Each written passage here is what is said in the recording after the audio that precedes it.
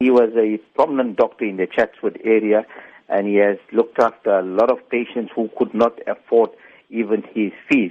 And he has always came first for the patient before himself. His passing away in the Chatsworth community has shocked the people of Chatsworth. As you've said, Dr. Khalil has been described as a passionate and dedicated doctor. How big of a loss is his death? In fact, the feedback that I have got from the morning is that he was a people's man than anything else. He has always brought his patients before him.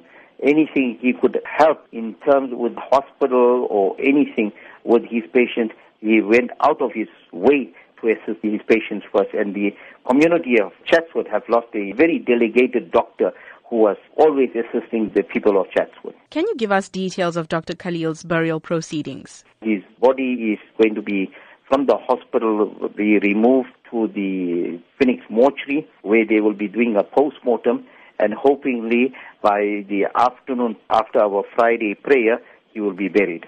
Sometimes the delay do come in, but hoping in this case, I don't think there should be any delays, because in terms of what I've just found out this morning when I first got the call, that all the documentation, everything was in order.